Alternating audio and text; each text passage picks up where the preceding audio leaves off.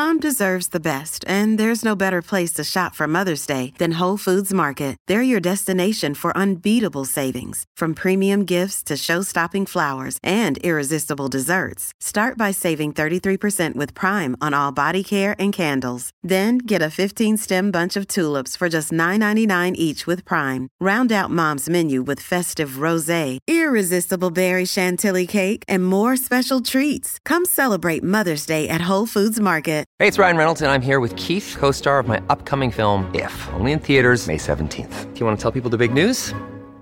All right, I'll do it. Sign up now and you'll get unlimited for $15 a month and 6 months of Paramount Plus Essential Plan on us. MintMobile.com/switch. Upfront payment of $45 equivalent to $15 per month. Unlimited over 40 gigabytes per month. Face lower speeds. Videos at 480p. Active Mint customers by 531.24 get 6 months of Paramount Plus Essential Plan. Auto renews after 6 months. Offer ends May 31st, 2024. Separate Paramount Plus registration required. Terms and conditions apply if rated PG. Hello, everybody. This is Marshall Poe. I'm the editor of the New Books Network. NBN listeners like to read books and buy them. So we thought we'd tell you that right now, our friends at Princeton University Press are having a remarkable site-wide sale. You can get 50% off books, including ebooks and audiobooks, with the code 50, F-I-F-T-Y, at checkout until May 31. You can save some real money on Princeton University Press books. I encourage you to go there and check it out.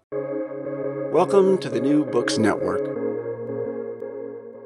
Hello, my name is Troy Halsall, and I'm your host on New Books of the American West, the channel on the New Books Network. Today I'm speaking with Dr. Jennifer J. Hill. She's an associate teaching professor of American Studies at Montana State University and serves as the executive director of the Women's Reproductive History Alliance, a digital museum dedicated to educating the public on reproductive history. Today we're discussing her new book, Birthing the West, Mothers and Midwives in the Rockies and Plains, published by the University of Nebraska Press in 2022. Childbirth defines families, communities, and nations. In Birthing the West, Hill fills the silences around historical reproduction with copious new evidence and an enticing narrative that describes a process of settlement in the American West that depended on the nurturing connections of reproductive caregivers and the authority of mothers over birth. Economic and cultural development depended on childbirth.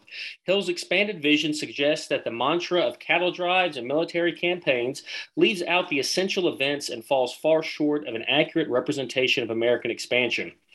The picture that emerges in Birthing the West presents a more complete understanding of the American West, no less moving or engaging than the typical stories of extraction and exploration, but concurrently intriguing and complex. Birthing the West unearths the woman-centric practice of childbirth across Montana, Dakotas, and Wyoming, a region known as a death zone for pregnant women and their infants. As public health entities struggled to establish authority over its isolated inhabitants, they collaborated with physicians, eroding the power and control of mothers and midwives. The transition from home to hospital and from midwife to doctor created a dramatic shift in the intimately personal act of birth. Jennifer, thanks for speaking with me today. I do appreciate it. Thanks for having me on. All right. So first question, I always like to lead off with this one, is how did you come to write this? Well, there were a number of motivations for this book. First of all, as an academic, strategic, looking about things and research things that not much has been done on. And reproduction and childbirth certainly fall into that category. Very little research has been done. We know way more about Thomas Jefferson than we know about reproductive uses of that era, for example. And so it was an area where there were rich resources and a history that really needed to be told. I obviously had personal reasons for it. I think all interesting history has a personal motivation also. And I am a reproducing woman in the American West. I had 3 kids. I'm a lifelong Montanan. And I knew that, for example, when I was pregnant, people treated me differently. When I was pregnant, I thought about space and distance differently in terms of access to medical care, things of that nature. So both of those presented motivations to write the book. And then also I ran into a number of people who talked about the history of midwifery and told me really interesting stories, and no one had ever recorded that. And these people were either old enough to not pass on their stories or have memory of them. And so it seemed like it was an important human event to record. So those were the main reasons for writing the book. Okay, well, thank you. So I'm actually going to move to actually my favorite question is, what does this research process look like? And, specifically, what kind of sources did you use to write this? And was there one in particular or a type of source maybe that you found most beneficial to telling the story? Sure. Well, this required a somewhat different methodology, a methodology that is important moving forward. At this point, typically, history graduate students are taught to look at archival sources, a lot of the standard records that we use.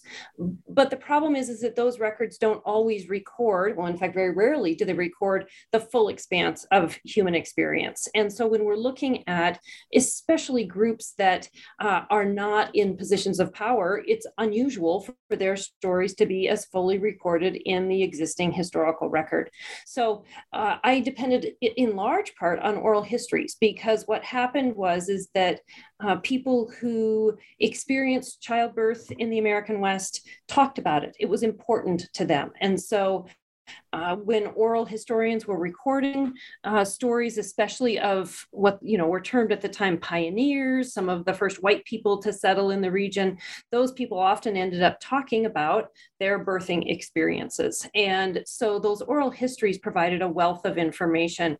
The methodology that I used, though, didn't just depend on oral histories, but also layered over a lot of data, a lot of archival sources. So to tell both the personal and the systemic story, I started with oral histories, but then I used diaries, correspondence, but then public health agencies were just beginning to form during the time period I was looking at, and they were collecting a lot of data. And so looking back at all of their resources helped me verify, elaborate, and also put in context all of the oral history information that I had. So it was very much a weaving process, taking individual and systemic sources to put them together to help understand what the context of reproduction and childbirth were like in Montana and the Dakotas and Wyoming in, the 1860s through about the 1940s. Okay. Yeah, no, that's definitely one thing I noticed. So like, like you said, when public health institutions started collecting data, right, it's just very number centric, almost kind of impersonal, even if you're talking about childbirth, but it takes, okay, well, that's part of it. Then how do you plug the gaps? And I think you did that really well with the sources you chose. So thank you for that. This book was a real treat for me to read, because it had kind of the two things I love the best: the qualitative stuff of oral histories, and then just the bureaucratic data of governmental agencies. It came together as a really good. It was a great read. It was a great read.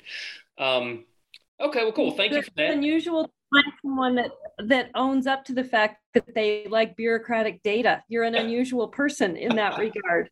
Well, even for me, my dissertation was on an anti-freeway movement. So yeah, I had to deal with the Department of Transportation, but then they're on the flip side, folks who are trying to fight it, right? So like I saw my project in this one, even though the subject matter was completely different from one another. But yeah, no, I love it. I'm also a governmental historian, so that's what I deal with too now. Yeah, absolutely. I think that methodology is a key question, though, because there's so much of history that remains untold. And so often we hear it's just too hard. We just can't excavate these stories.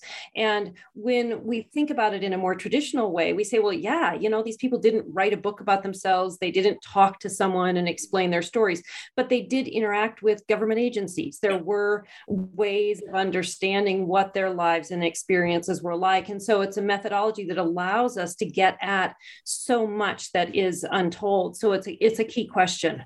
Yeah. Awesome. Okay, cool. All right. Well, let's move through the book itself. And so we'll just kind of start at the beginning and get to the end best we can. Kind of the first question I was going to ask you, and if you could tell our readers, was what was the birthing cycle and process like for women in turn of the century Montana, North and South Dakota, and Wyoming? Absolutely. And for your listeners, what I'll do is I'll actually give a brief response to this, a bit of a teaser, because so much of this is so big. And I want to make sure that people get a sense for how this all fits together. So I would say the caveat with all of this is that there's so much more information that obviously I'm not going to touch on. What I would say most critically for the birthing cycle is the fact that we tend to take our present day notions of birth and put it onto what people experienced in the past. It's called presentism in historian circles. And one of the things that we think about now with reproduction is we have a very clear indication of when someone is pregnant. We have the pregnancy test to rely on, and we tend not to remember that that is a relatively recent invention. And so for women in this area back in the late 1800s, they did not know when they were pregnant. And they were also, especially for a lot of rural women, working at very strenuous physical tasks. And so they didn't necessarily have the cycle of menstruation to rely on. Sometimes they were calorically deprived enough that they weren't menstruating. And so one of the key factors about the birthing cycle or the birthing process was that women spent most of their days in a potentially pregnant system, where they didn't really know if they were pregnant or not. So given that, then you also have to think about how they came into this physically. We know that the rates of miscarriage were relatively high, just given the physical stressors that women experience, but we also don't have any data on that. The book includes the bits of data that we have, but miscarriage was certainly a relatively common experience for women. Contraception was hard to come by. And so you could expect to, if you were fertile and in a situation where you didn't have other complicating health issues, you could probably expect to be pregnant about every 2 years. And so the expectation, both biologically and culturally, was as a female, reproduction was a part of your life. And one of the other important caveats to that is we know that a lot of women didn't want to be pregnant, but it wasn't necessarily in the late 1800s, early 1900s, it wasn't something that they had a lot of choice about. It was a culturally assumed role. That doesn't mean they were all yippee skippy happy about it, but they also did not have a lot of resources at their disposal to necessarily avoid pregnancy entirely, and also not necessarily to time pregnancies in the way that they wanted. So reproduction remains the same. It's one of these great uniters throughout human history in the sense that it's the same process as it was 400 years ago, but there's also tremendous cultural differences that shift. So we have a lot in common with people who were reproducing in the American West in the late 1800s, and we also have a lot that's different, and that's what's really fun to explore. Okay, yeah, thanks for that. One thing it's kind of one of those things that when I read it, I guess I was like, well, I should have known that. Just the kind of labor, and I'm talking physical work on a homestead, and how that affected women's bodies. That was a thing that actually I was kind of like, the eyes went big, and if you're not getting enough calories and all, if you're running a deficit, how that affects, like you said, menstruation or just childbirth in general. That was kind of an eye-opening, a little bit of a data point for me. All right, so let's move on to the next kind of the follow-on question here is that what kind of experience did women bring to childbirth, and kind of how did they earn this experience? Well, this is one of the ways that our experiences now are so very different from historically, is the fact that childbirth was a social event. We think of it now primarily as a medical event. You find out you're pregnant, let's visit a doctor. Whereas that was not at all the case. So a lot of women in this region had no prenatal care whatsoever. That wasn't something that they necessarily thought of. But they had seen a tremendous amount of birth. Reproductive rates were higher. And because it was a social event, this would be something that during the process of you would call your close female friends and relatives, and they would come and they would help with the kids, and they would cook food, and they would take care of the animals, and they would stand for all that hard physical labor that you were describing on the homestead. And so even for teenagers, they would have seen a number of quote unquote normal deliveries. And there's a huge range when we think of normal delivery, what that looks like, but they would have actually seen a lot of births. So by the time you became a woman who was reproducing, having your own children, you would have been actually intimately involved in the process of childbirth in a way that we can't even conceive of now, because we tend to sequester delivering women in the hospital, and we're not all part of that birthing process. And we don't necessarily have a sense for what is safe, what isn't safe, what should we be alarmed about, what shouldn't we be alarmed about if we are to be viewing birth now in the way that especially women in that time period would have had a sense for. They would have really known that. So we have just a wealth of personal experience that women had. And then there were a number of women, especially in this part of the country. So many people who immigrated to Montana and the Dakotas and Wyoming came from countries that had state-sponsored midwifery programs. So you would have encountered professionally trained midwives, not just women who had tremendous birthing experience, but who would have had school training and practical training. And so that's one of the interesting things I found in writing and researching the book, actually researching and writing, it goes the other direction, is the fact that this was not just, I kind of expected a hodgepodge of people who were well-intentioned, but didn't necessarily know a whole lot. And so I was very, very surprised by the level of professionalism and expert knowledge that women of the time brought to the experience of birth, because they had seen so many births and experienced so many childbirth scenarios. Mm-hmm. So once again, it's a very different thing than what we think of. This was a system where it was an unofficial system, but it was a system where women took care of each other's reproductive needs, not just in a kind-hearted way, but also in a very informed, knowledgeable, highly competent way. Yeah. And as you're explaining that, the example that popped into my head that kind of helped me understand it, and correct me if you think I'm misinterpreting this, was almost kind of like equivalent to a barn raising of sort, right? Is that it was a communal event to come in and to build it. In that case, it was a piece of like necessary infrastructure to run a farm, but it was a communal event where everybody, from as soon as you could swing a hammer up until the oldest person there, would have participated. And so on the midwifery side, right, you may have been fetching clean cloths or cleaning something as a young child, right, and then you become of age to reproduce. So then maybe you're past reproduction age and you're kind of leading the effort, right? And so just that was the thing that, again, that stood out to me, was just how many people at different ages and experience participated in just childbirth itself. It was something, again, it was eye-opening, because once again, I've never really studied this as a subject matter, but just, all that was entailed was quite fascinating to say the least.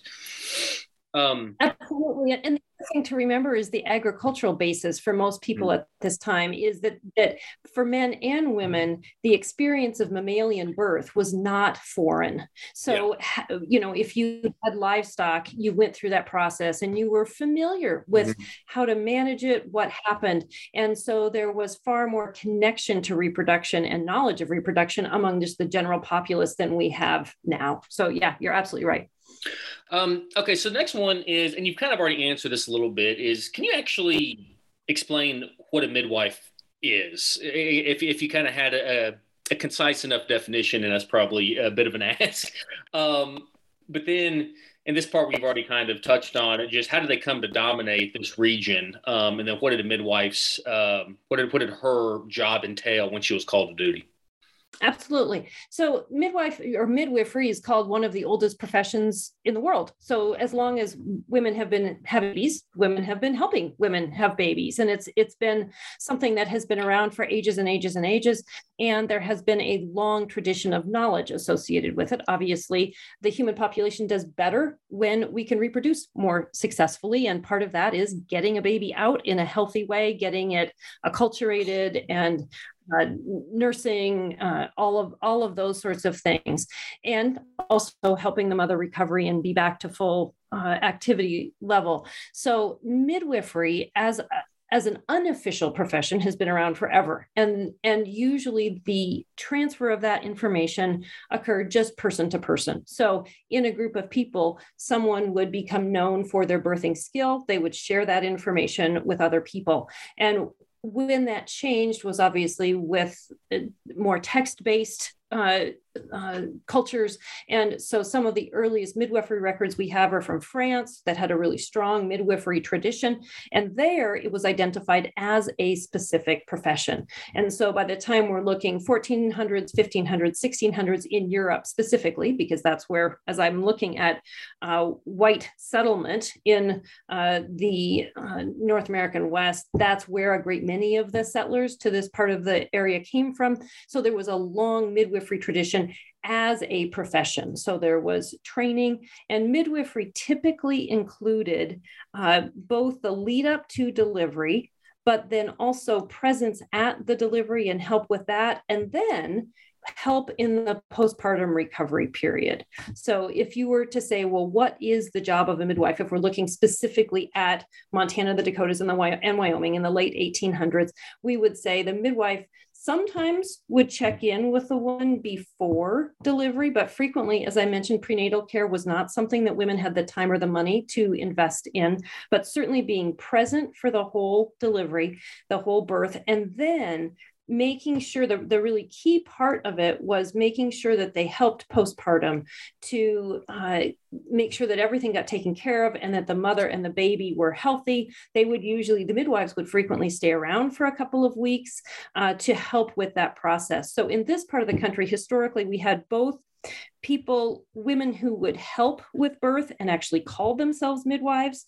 And then we had women who were also professionally trained and called themselves midwives as their primary profession, and sort of everything in between. So it becomes challenging to nail down who is a midwife and who isn't. We could say midwives are the ones who help women have babies and usually bring some sort of knowledge or expertise to it. So the part that I haven't talked about yet is the fact that in this part of the United States, especially as we look at white settlement, people were geographically very spread out. There were very few large urban centers. So having access to have someone with you during childbirth became a challenge. And that's one of the reasons why midwives were so important in the historical development of the region. Is they were everywhere. They were also, running their own homesteads. We had women in closer to some of the urban settings who acted as midwives as their primary profession because they were close enough to so many people that they could make a living from it. So instead of being sort of these very unique individuals, instead midwives were actually spread throughout the population all over. And what I look at in the book is that the way that they connected with and cared for settlers to the region had a lot to do with the experience of being a Westerner and the settlement of the region. Well, thank you for that. And so as you talk about midwives, now we start to talk about medical doctors. So how did medical doctors enter into this world of childbirth? And then how did their profession run up against the midwives themselves? I would answer that both on an individual level and a sort of professional or systemic level, because we have all sorts of examples of midwives and doctors working closely together. So I came across all sorts of records where midwives were, for example, there was a midwife who specialized in preterm babies. She lived in Livingston and she worked closely with the physicians in the area. They would refer babies to her that needed extra care. There was a midwife in Fort Benton that worked closely with the physicians there. So we have actually tremendous cooperation between physicians and midwives on the ground. And that was also very different than what was happening at the national level in terms of how physicians were marketing themselves. So what we see in the history of medicine, and there's all sorts of academics who have documented this. This is you can find a wealth of information on this. Is that in the early 1900s, the medical profession very much was seeking to expand its business, and they encountered what the profession of medicine called the midwife problem. And the midwife problem, as they identified it, and the midwife problem, that those words show up in journals and physicians' meetings, et cetera. It was not exactly something that was kept private. The midwife problem, as they defined it, was the fact that midwives got more business in childbirth, and they wanted to expand their field of business. And people were very loyal to midwives. Midwives came, they were usually people that they knew or were from their same ethnic heritage, spoke their same language.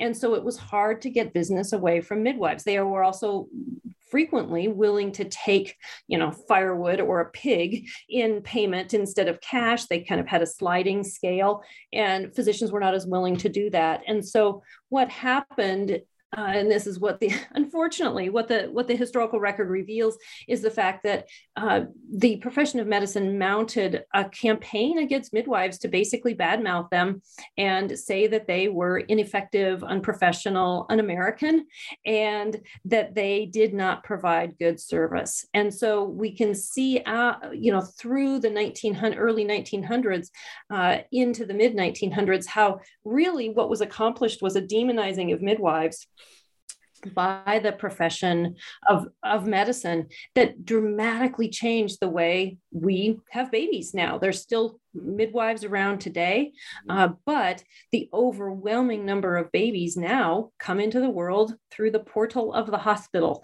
as opposed to what would have been true just 100 years ago, would have been surrounded by female friends and relatives at home. And that's a tremendously dramatic change in a very short period of time, orchestrated largely by marketing strategy, a very effective marketing strategy, we can say. But that began what was a fraught relationship between doctors and midwives that, according to some, still exists today.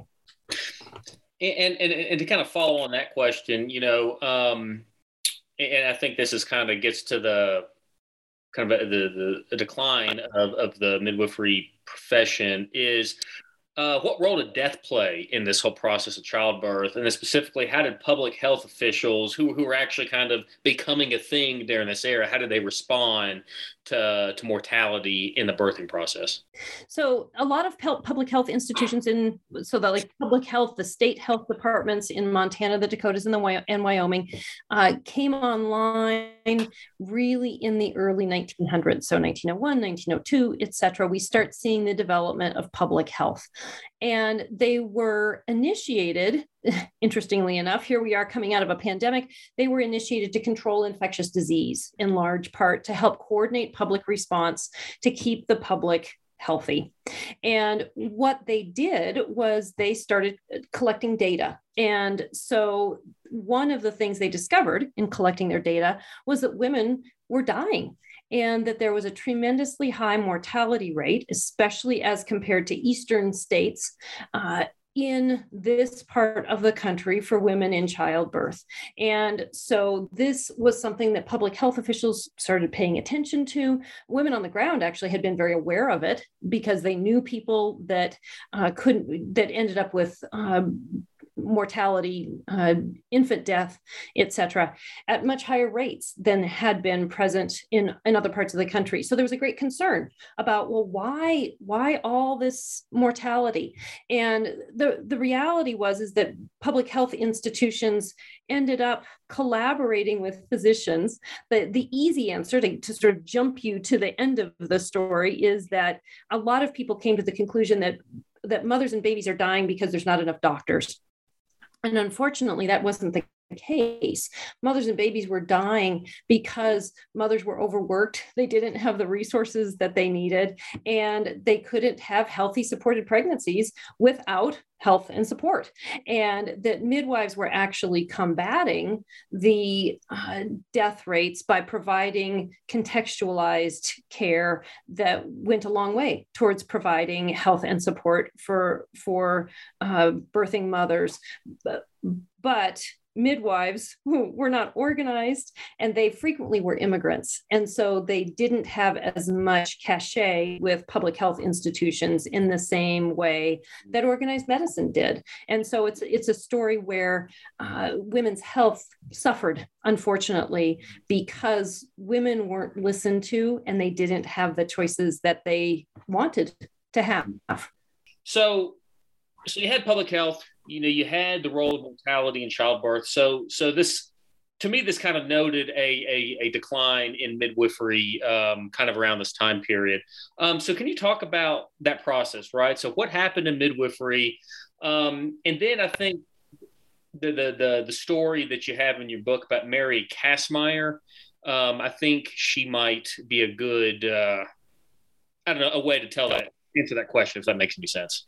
Absolutely. And she's somewhat local for you, given the fact that she was up around Fort Benton area. And she's a great story in terms of seeing how this plays out. So Mary Kazmaier was a prolific midwife. What we know about her comes to us because she actually had an unusual practice of asking every parent that she'd helped with a delivery to give her a picture of the baby. And an interesting side note, we know that a lot of these parents really valued what she did, but they were also of limited means. So a lot of the pictures that she saved were from children that were 2, 3, 4, 5, 6, 7 years old. In other words, parents took a long time sometimes to be able to have the funds to take a picture of their child and get it to her as a way of recording the births that she helped with. So sort of back to that original question of methodology, this is one of those sources that we have access to through interesting means. So she kept a photo album of all of the babies that she caught, which is the midwifery term in terms of what role she played. She helped. And so she is a great demonstration because she was delivering babies, she was catching babies over this time period when we went from a more collaborative relationship between physicians and midwives just practicing on their own, to the health department push along with organized medicine to get midwives out of the birthing business, basically. So Mary Kazmaier, she would attend deliveries on her own. She would travel all around Fort Benton out to women who were in the countryside. She also had admitting privileges at the Catholic hospital in Fort Benton. She would deliver babies on her own in the hospital for women who just wanted to be in the hospital. They didn't necessarily want to be at home. And then Mary Kazmaier also worked with local physicians. And so that we can kind of say, well, that's the starting point. There was this kind of mix of, she had her own individual deliveries that she would do. She would deliver in the hospital, and then she would also work with physicians. Sometimes a birth would be taking longer and the physician wanted to go somewhere. Mary Kazmaier would be the one on site and who would just call the doctor if there was something more serious that came up. And looking at, I was able to, referring back also to numbers and data, take all of those images of those children, figure out when they were born, look at whether she was delivering them on her own or with a physician, etc., and see that as time went on, she delivered fewer and fewer babies. And then her midwifery practice actually stopped entirely at a certain point, even when she was still relatively young and in a position to really be needing the additional income. And so if we take the story of Mary Kazmaier and her involvement in the community, the important role that she played, and overlay that with what was going on with public health officials were promoting the idea that physicians did a better job. They didn't say that outright at the beginning. Initially, public health officials recognized midwives and physicians as being equally viable care providers. But they, over time, looking at their literature and the conferences they supported and their language and the way they filled out their forms, they very much sort of gradually started preferencing physicians over midwives. And it made it harder and harder for families, for parents to hire midwives, because they would also, for example, initially midwives could sign birth certificates. Over time, health departments said, you know what, actually you have to have a physician sign the birth certificate. So even if you have a midwife attend your birth, then you still have to be able to get a physician involved.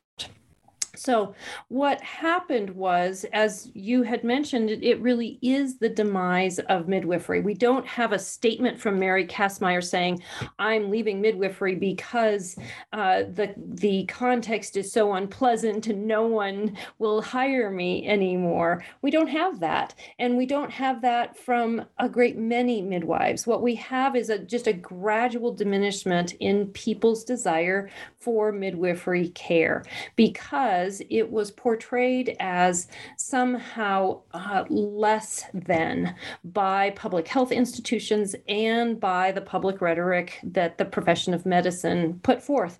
And one of the things that we have to remember is a lot of white settlers in Montana and the Dakotas and Wyoming wanted to be American. They wanted to be seen as American. They wanted to leave some of their old traditions behind and have their patriotism and their loyalty unquestioned. And so there was there was talk and policy in place that somehow you were more American if you had a physician deliver your baby in an American hospital. And so Mary Kastmeyer's story is true all across the region. Anna Pudio is another example. She was down in Red Lodge. She delivered babies for her whole midwifery career. And by the time she was ready to retire and not be as active anymore, no one was clamoring for her to train them because most people were going to the hospital. And so it was a story not of, putting women in shackles and not letting them help with deliveries, but instead just a steady creeping reduction of demand and making their work less and less available and less appealing. So unfortunately, that's what happened. And the sad truth is that one of the great scourges of childbirth is called puerperal fever. This is what a lot of people died from. It's just basically infection. And that infection is something that happened within the context of hospitals, because physicians would examine one woman and then, without washing their hands, it is protocol now, but it was not then, would go on and examine another woman and transmit infection. And so the great irony is that in this big move to create what was called a quote unquote better birth, there were actually skyrocketing rates of infection and death caused by birth in the hospital. Infections that couldn't have happened at home because you just had one person attending one birthing mother. So it's a sad story in a lot of ways, looking at how childbirth has changed in that regard. But it's also there's also tremendous joy looking at all those pictures of Mary Kastmeyer and all the lives that she was involved in, all the births that she attended, the way she was involved in families' lives. There's also a tremendous amount of value in understanding what people like her did and how they were so critically important in settling the West. You're talking about that gradual shift from midwives to physicians. Even when I was reading the book, I was sitting there thinking, I was like, there's a history of American capitalism in there somewhere, talking about, well, why, right? It's not just a bad mouth thing. There's the, like you talk about doctors marketing themselves and, hey, spend money here. It's patriotic. It makes you more, stuff like that. And like I'll sit here, had the little historian, little spidey sense going on, going, there's a project in there for some enterprising graduate student somewhere in the future. But no, thanks for that. And so to kind of start to wrap this, get to the last part of your book here. So maternity homes, so this was something that was completely, as a concept, completely new to me, but I found just kind of be just interesting on its face because I love learning stuff I'd never heard about before. Right. So what were these maternity homes and what role did they play in the birthing process? And then I think to piggyback off what you're just talking about, what transition did they make possible? So maternity homes were something that I was not that familiar with either. I had heard about them, but I didn't know that they were for a very specific time. So during this transition process, as it is becoming less and less common for women to have babies at home with a midwife, and it's becoming more and more common to have a physician delivering a baby, in a lot of rural places across this area, there weren't hospitals, tiny towns all over the place. There weren't designated hospital facilities yet. And so maternity homes, usually it was women who had been midwives or were still working as midwives or nurses, or frequently, sometimes they had had larger families and larger homes. Frequently, like if they were widowed, they had space in their home. They would open their homes up and they would take paying customers. They would basically turn their home into a tiny rest home or a tiny hospital where they just had bedrooms. And so, especially like, for example, a woman who lived way out, very isolated, could come and stay at a maternity home, have her baby there, be taken care of and recuperate before she went back to the hard labor at home.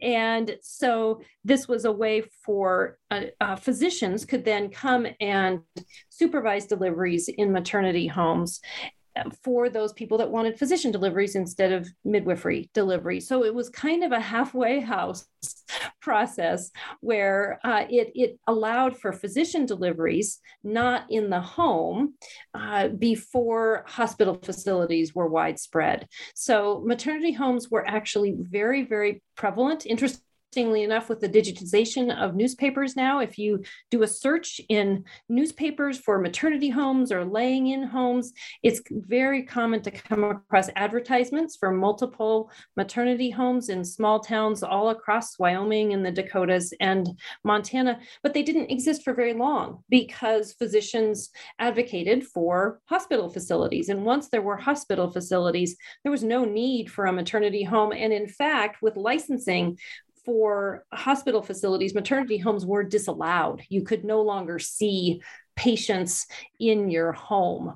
And so it became a very important thing to have for a period of time that then disappeared. And so it's something that's left the common knowledge because we just don't know about it anymore.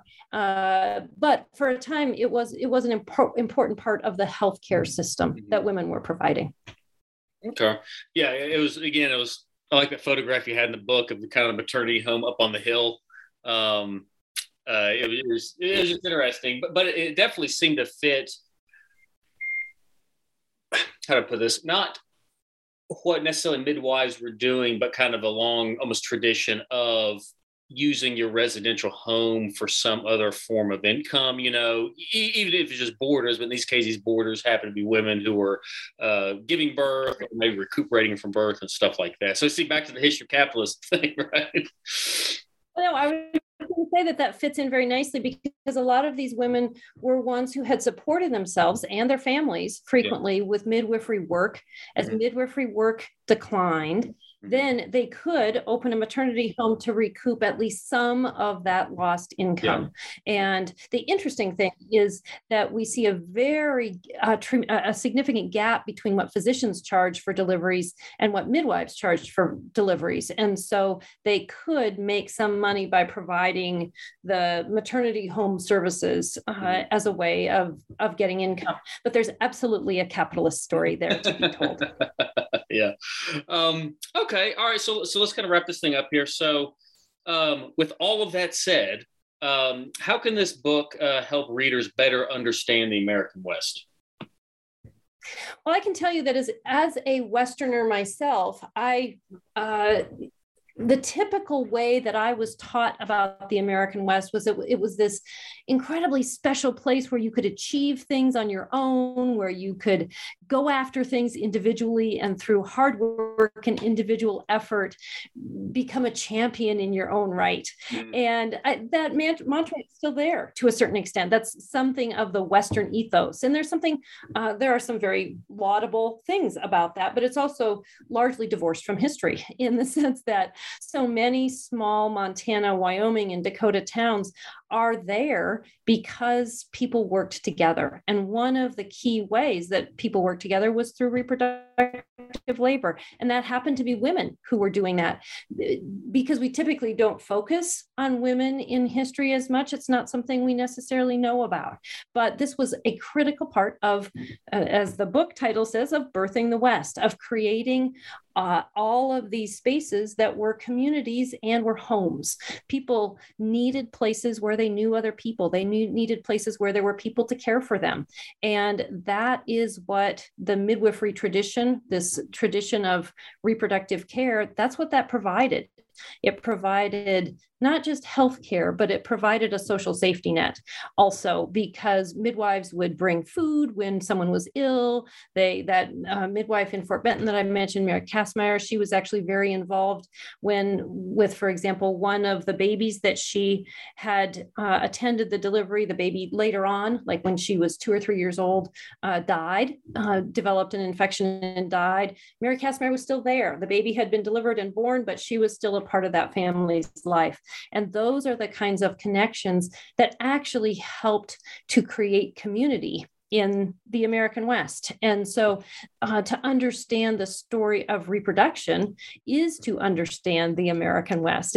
We can't understand the region without understanding caregiving and kindness and connection. Those are essential human elements that often get short shrift, much to our disadvantage, because that's what makes life meaningful. It was certainly there in our past and hopefully here in our present, and it must be there in our future if we're to survive and thrive successfully. Thank you. So last question, I always like to end with this one. So what's next for you? What, if anything, are you working on right now? Well, I am deep into another fascinating project, in part because I love to research. It's a passion of mine. So I have expanded beyond childbirth. I'm actually looking at the process of incarceration.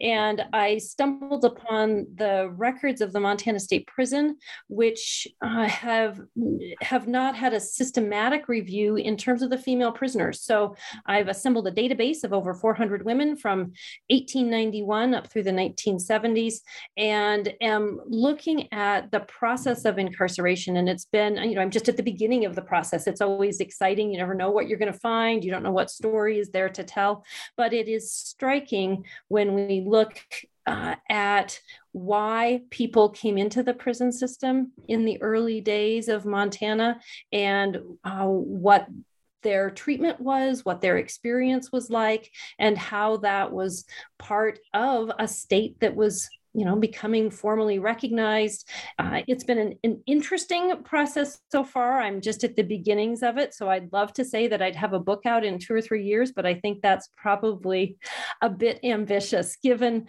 all the fascinating stories that I keep coming across. So yes, there's more to come. I'm well into something I'm very excited about. Well, good. That goes back to you using those bureaucratic institutional records. It's always a great place to always say those are springboards, right? You see a story buried in that data, and then how do you flesh the rest of it out? So I'll be anxious to read whether it's a book or an article or whatever comes from it whenever you get that thing done. So consider me one of your readers. So. All right. Well, thank you. I'm grateful. All right. Okay. Well, so that should wrap up this interview. And so Jennifer, thank you for your time so much. I do appreciate it. Well, thank you very much. I appreciate the opportunity to talk about the book. It's been nice to chat with you. All right. Likewise. Take care.